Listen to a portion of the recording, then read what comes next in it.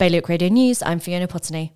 Rock-up COVID vaccination clinics will be returning to Jersey this week. Islanders over the age of 5 will be able to get any dose of the jab by turning up at selected parish halls across the island. The first is on Saturday in St Helier. Guernsey politicians are being urged to support building health staff housing on green fields as demand continues to soar. The current occupancy rate is 99% and there is enough demand to fill another 150 units were they to be built. And the spectacular St Brellard's Bay home of surrealist photographer and Jersey occupation resistance hero Claude Cahun has gone up for sale for just under $10 million.